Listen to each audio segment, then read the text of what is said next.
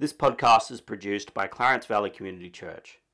If you benefit from our ministry and you would like to support us, details can be found at our website, cvcc.com.au. There you can also find out more details about our church. John chapter 15, verse 8. We're going to go from 8 to 14. John chapter 15, verse 8 to 14. And it's actually going to be a follow-on from last week's sermon. We had Jesus implicitly challenge Peter and just call him out. Do you love me? Do you love me more than these? And then two other times he hits him with it. And it was really quite confronting for Peter. He even got a little bit stressed out towards the end. And I just want to do a follow on that because it's a challenge to us. It's one thing to look at Peter's life, but it's a completely other thing to then put ourselves in that place of loving Jesus. And what does that mean to you? What does that do for you? Does it change you? Or is it just lip service from Jesus? If today's sermon had a title, it would be A Love to Eclipse the World. That's what we need.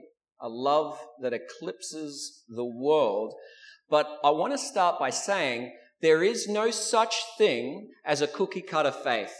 Like, we are not machines. You do not get saved and then you go from here to here to here to here. It's not like that. I know I've got people laughing right now because it's true. Like, all of us have this. It's sort of like, I put my faith and trust in Jesus and then it goes like this. It's just all over the shop. Like, it's wild. You have highs, you have lows, you have seasons of drought, seasons of rain. But there is a way to exceedingly grow your faith. But from last week, we'll just go with maybe what not to do, and then we'll work towards what to do. How to exceedingly grow your faith, because I believe that's where Jesus was going here with Peter. So there was a whole bunch of sad unfaithfulness at the point of Christ's resurrection. You're like, Dan, there's nothing sad about Christ's resurrection. And I'm like, yeah, I agree. Not with the resurrection, but with all the people, the closest people in his life that surrounded him. His family, his mother, his own brothers, the disciples. It was really, really sad. And why? After all the miracles, after all the promises that he would come back from the dead, not one of them expected him to actually do it. They still had in their mind an earthly understanding of the King of Israel and what he might look like, and that death is the end. It was the end of his ministry. And that is true. Every other time in history, death is the end of your ministry, of your group, of your clan, whatever it may be. Once the leader passes away, you've got to get someone else. But it was really sad that after all of that, none of them were ready. Jesus even rose. Jesus brought people back from the dead, and they still didn't have that faith yet. We had the women going to the tomb to anoint and wrap his body in spices. We had the disciples seemingly going back to their old lives. And even Thomas, where we get that saying, doubting Thomas, after the report from the other disciples, he's risen, he's risen, he's risen. Not until I put my fingers into the holes. That's really sad. Wouldn't even trust the disciples, his own, that he's followed around for 3.5 years.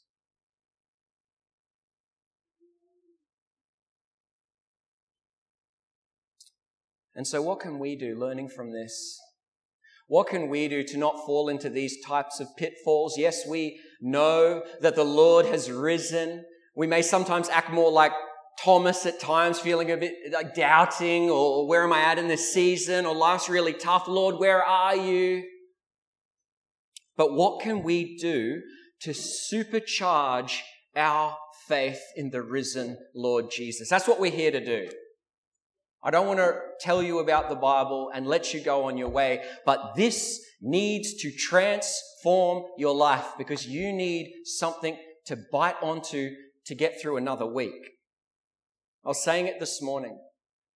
If you've put your faith and trust in Jesus, you have made a declaration of war to Satan and to this world.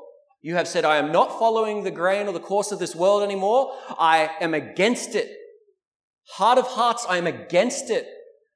And Satan will raise up a banner against you because you are the light that he must extinguish, or you will bring others to faith. You will impact his kingdom of darkness, the kingdom that Jesus said that the gates would not overcome. And so when you take Jesus at his word and his resurrection is in your heart, you make yourself dangerous to the elements of this world, to the prince of the power of the air that is at work in the sons of disobedience. Right now, you have laid charge against them. And you want them. What do you want them for? To bring them to Christ. And so the more exceeding our faith is, the brighter the light glows, the more impact we are going to have on those around us. But then you're going to come under more oppression and attack. He's not going to let you get off light. And so we need to come here to be transformed, to glow again and go out and see what God has in store for the Clarence Valley. And so learning from last week, there might be something in that call of Jesus when he asked Peter, do you love me? Do you love me? Do you love me? That's probably not the typical job interview, is it? That's what it was. Who is Peter? On this rock. Peter was right then, he was being made, the one who denied Jesus 3 times is the one who is going to be made leader of the disciples, and the Spirit of God is going to burst forth through his mouth, and the church will be established. He is a significant pinnacle part of the church. He is the disciple for the Israelite. It's incredible. And at his job interview, he gets challenged to love Jesus. As I say, that is not a normal job interview. It's a requirement that he love him. Now let's read from John chapter 15, verse 8 to 14.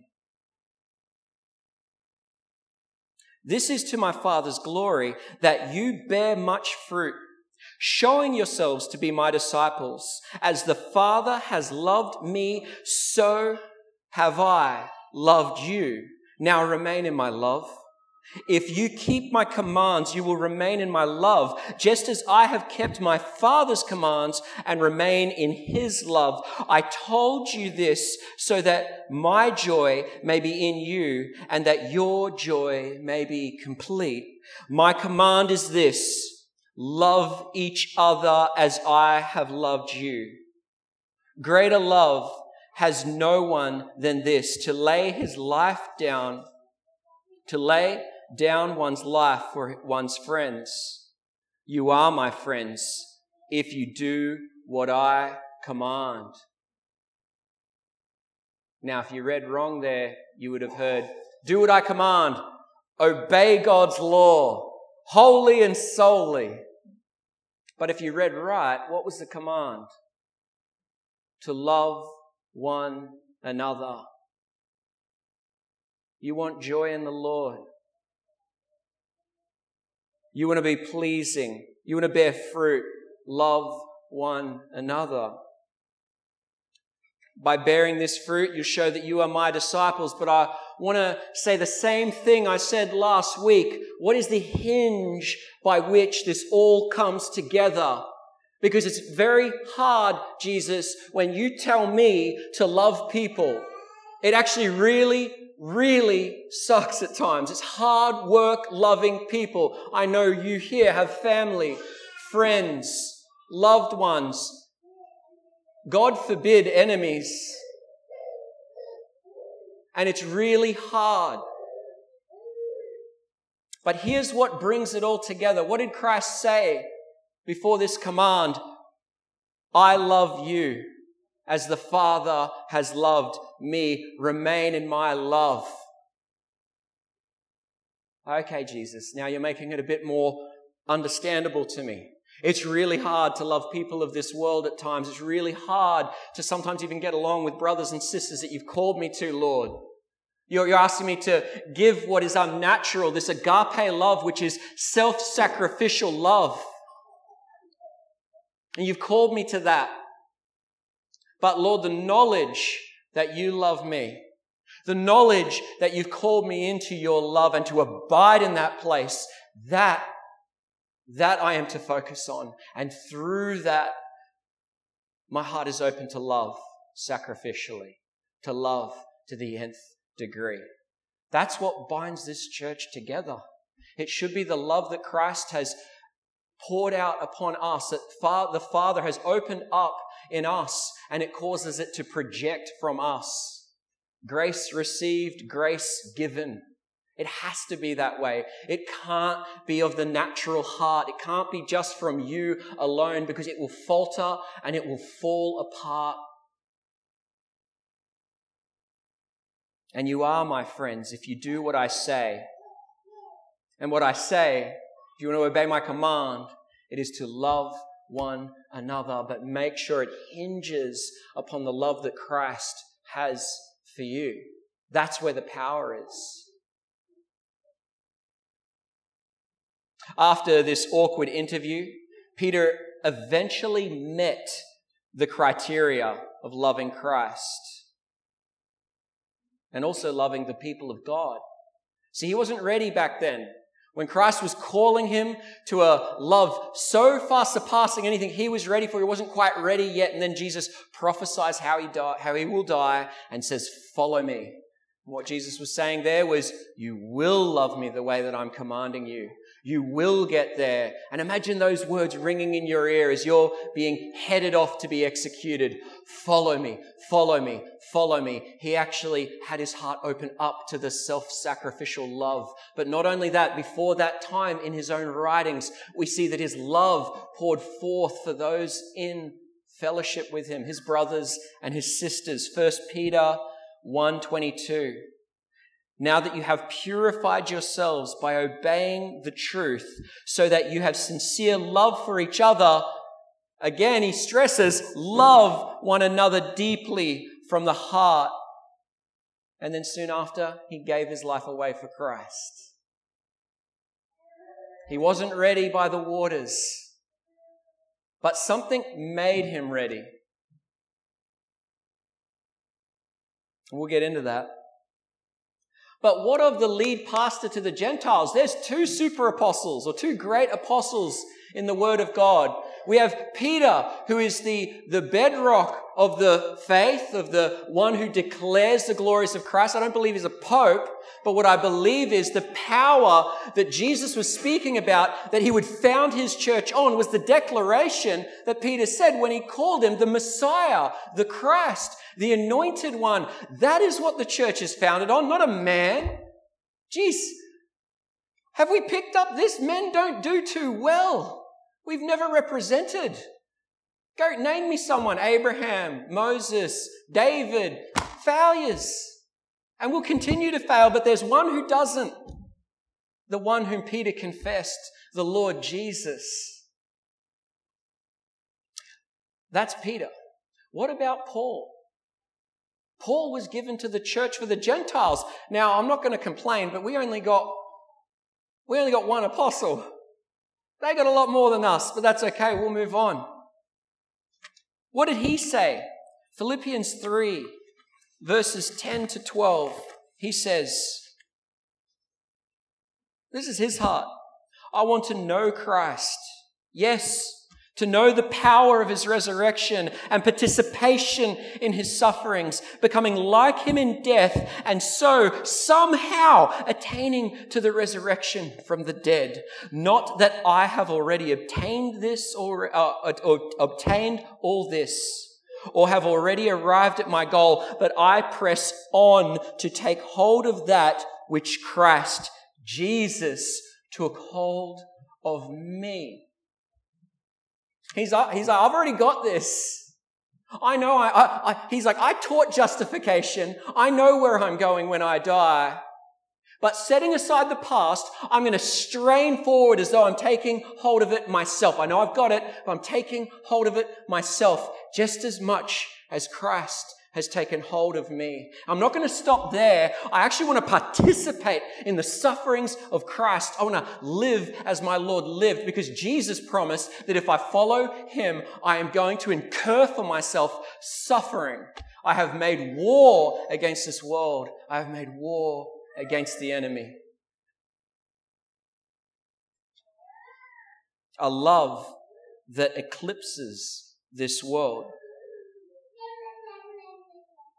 And so we're starting to get a picture here of what it looks like to bring about a supercharged faith.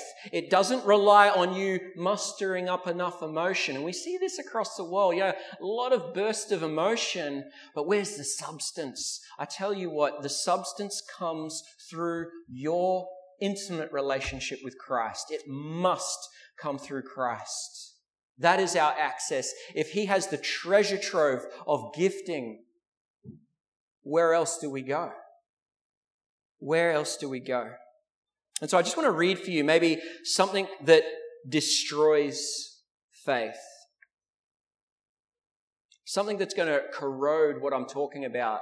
Because some of you may even look at me now and go, there was a season, Dan, where I was walking with Jesus side by side. I felt the presence of his majesty resting on me. But Dan, I don't feel that now. I'm not there at the moment. 2 Timothy chapter 2, verse 3 to 6. This could be one of those things that's really hindering that relationship. Join with me in suffering like a good soldier for Christ Jesus. No one serving as a soldier gets entangled in civilian affairs, but rather tries to please his commanding officer. Similarly, anyone who competes as an athlete does not receive the victor's crown except by competing according to the rules. The hard-working farmer should be the first to receive a share of the crops. See, what can happen to our focus? We are set upon Jesus, but then we get caught up in civilian disputes and issues and worries of this world. Instead of seeing ourselves as an athlete or a soldier ready to suffer for the name, we become used to the comfort. We become used to the laxity of life. And yeah, I'll preach a gospel to you today about Jesus. But right now, Satan's preaching a gospel to this world. Put your feet up. Take it easy. Don't worry, Jesus ain't coming today, and you've got weeks, you've got months, you've got years. Don't worry, rest. That's what he preaches. Distraction, distortion of the truth. Or maybe simply it's this. In 1 John 2:15, and this is worse. We understand if a Christian needs to recommit themselves to the service of Christ. And I give you that opportunity at the end of this service.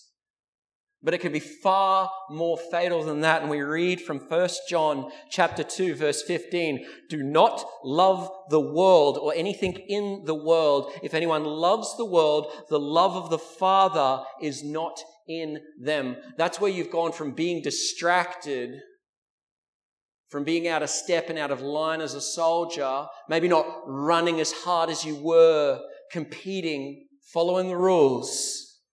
But you've just totally taken a 180 turn and your love is beginning to increase and accumulate for the things of this world. The passions of the flesh is in context here. Run, dear brother and sister, if that is you. If you've become so comfortable. If the coming of Jesus has become more of a fantasy for you than a reality, run.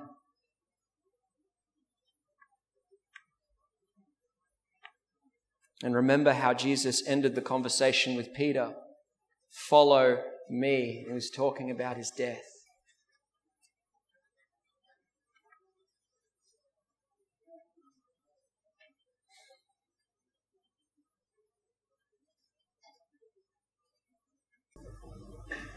Do you know the year, the month, the hour, the minute when you'll die?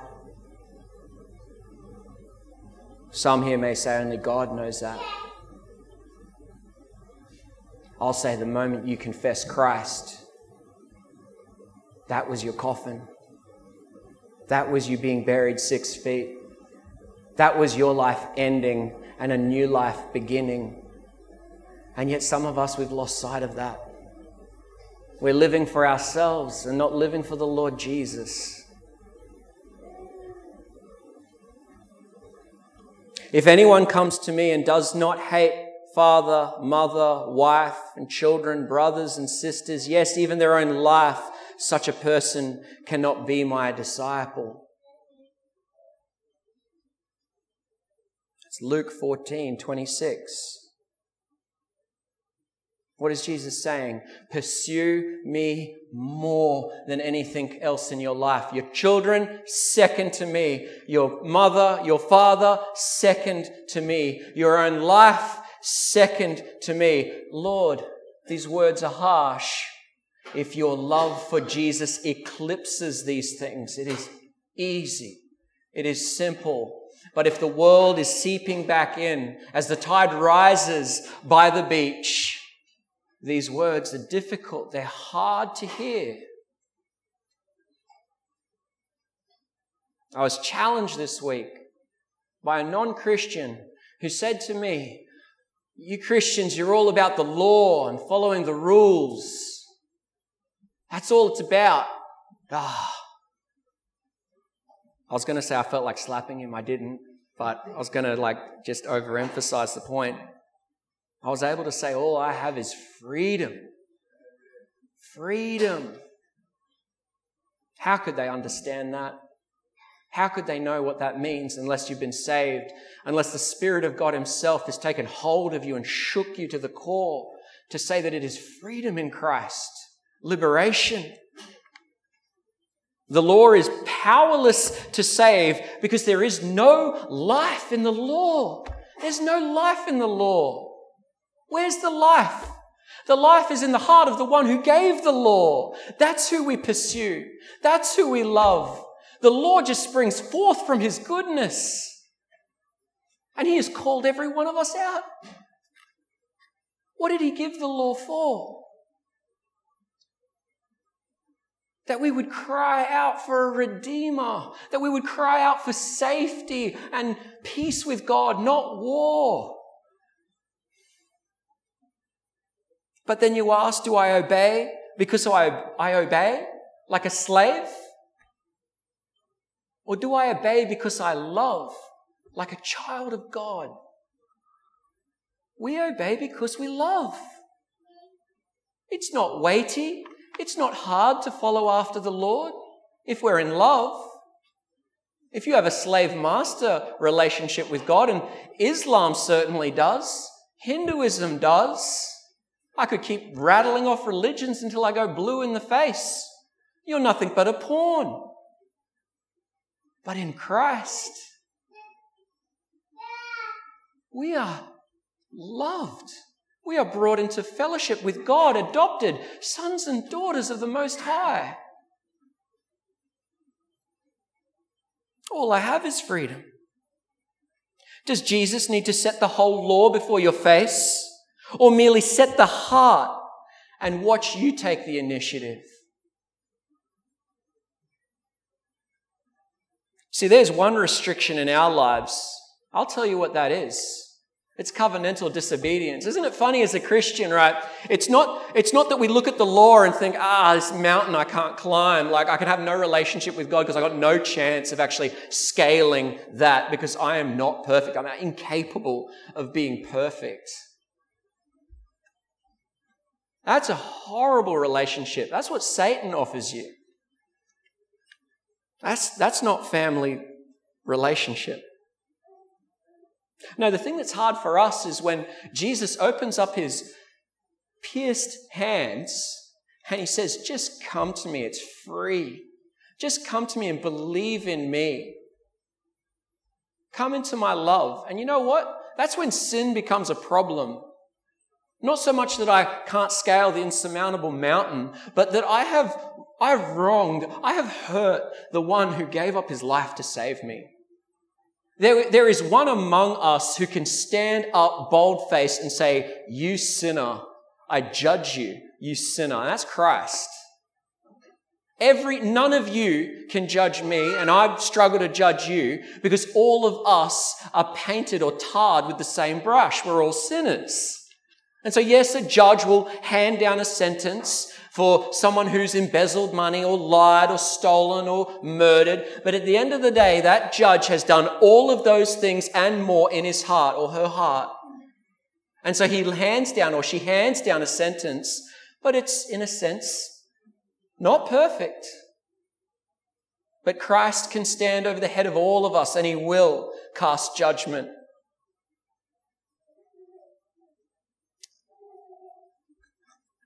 But let's take grace while grace may be found. Let's believe upon his name while there is still time. And let's serve him by loving one another as we have been commanded in Scripture. And not lip service. I'm talking about agape service and love, sincere love towards one another. Remember how I said last week, it's sort of as a vulnerability there? It's like when Christ is asking Peter again and again, do you love me? And I'm even feeling the tension, like, whoa, this would be really hard to stand there face to face with Jesus after I've just betrayed him and he's just hitting me again and again. And it's sort of that awkward love that Christ is calling us to, but not to look outwards first, to look to him and then allow that love to flow out through us, his people. To desire to lay our life down for him as he has laid it down for us. And why? Romans 5, 7 and 8 says, very rarely will anyone die for a righteous person, though for a good person, someone might possibly dare to die. But God demonstrates his love for us in this. While we were still sinners, Christ died for us. That communion we just took, that overwhelming joy and love that you carry even on your darkest day, it is because at the darkest and most horrible hour of your life, that will be Judgment Day. Christ will be there, ready to receive.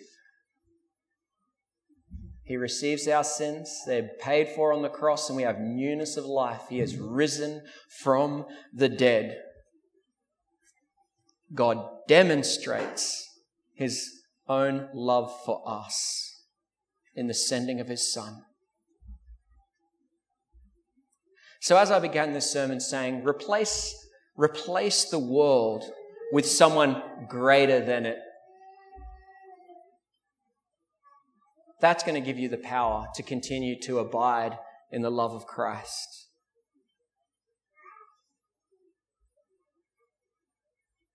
But then you might even say to me, after all of this, I still struggle. That's real. That's a tall order, Dan.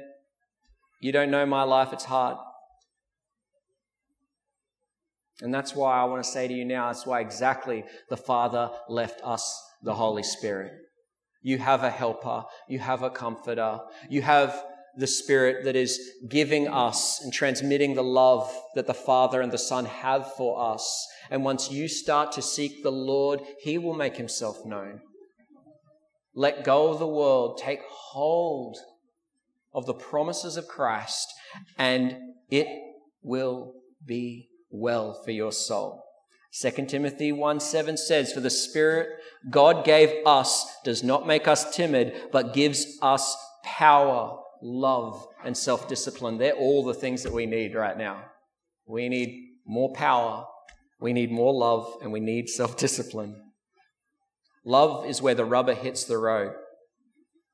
You can have all the excitability, enthusiasm, and intelligence to serve God, but without love, it is hollow and lifeless. And just as I close up here,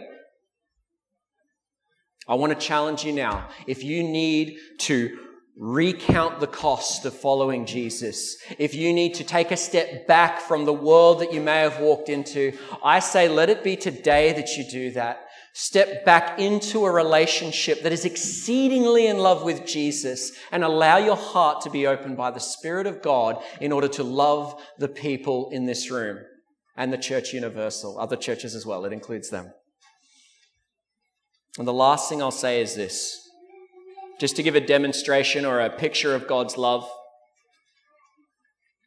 If you told a child up in North Queensland, don't go swimming in the water, son. There's crocodiles in them waters. And the son, full of disobedience and recklessness, decides at the moment your back is turned to run into those waters and splash about. You turn, you see the crocodile coming. He's coming in fast. He's a big one. What do?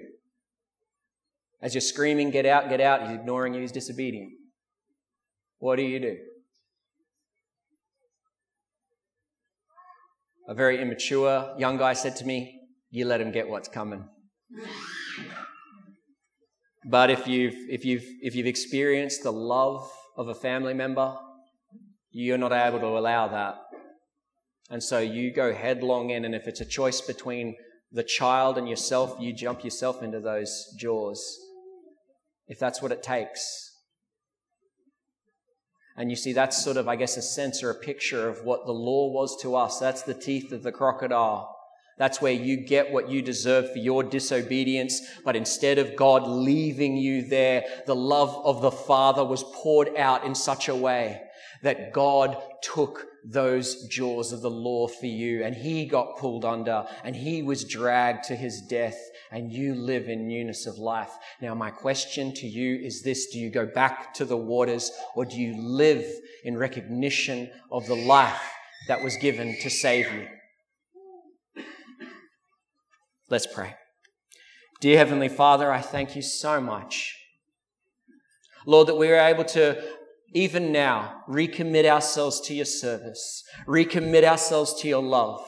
Lord, the world will say that we have millennia until your Son returns. But Lord, we are to be people ready at the door to open it at your arrival. And Lord, I want us to be a people that are ready and waiting now. And so Lord, I pray that your word would have its full impact upon your people by your Spirit right now, God. And that we will enjoy the joy of Jesus, that we will take up the love of the Father in sending the Son and serve one another and obey the command of Christ to love each other as you have loved us, Jesus. We are your servants. We yield to your authority, your kingship, Lord, and we pray that you will empower us by your Spirit, God, to continue to fight the good fight. In Jesus' name, amen.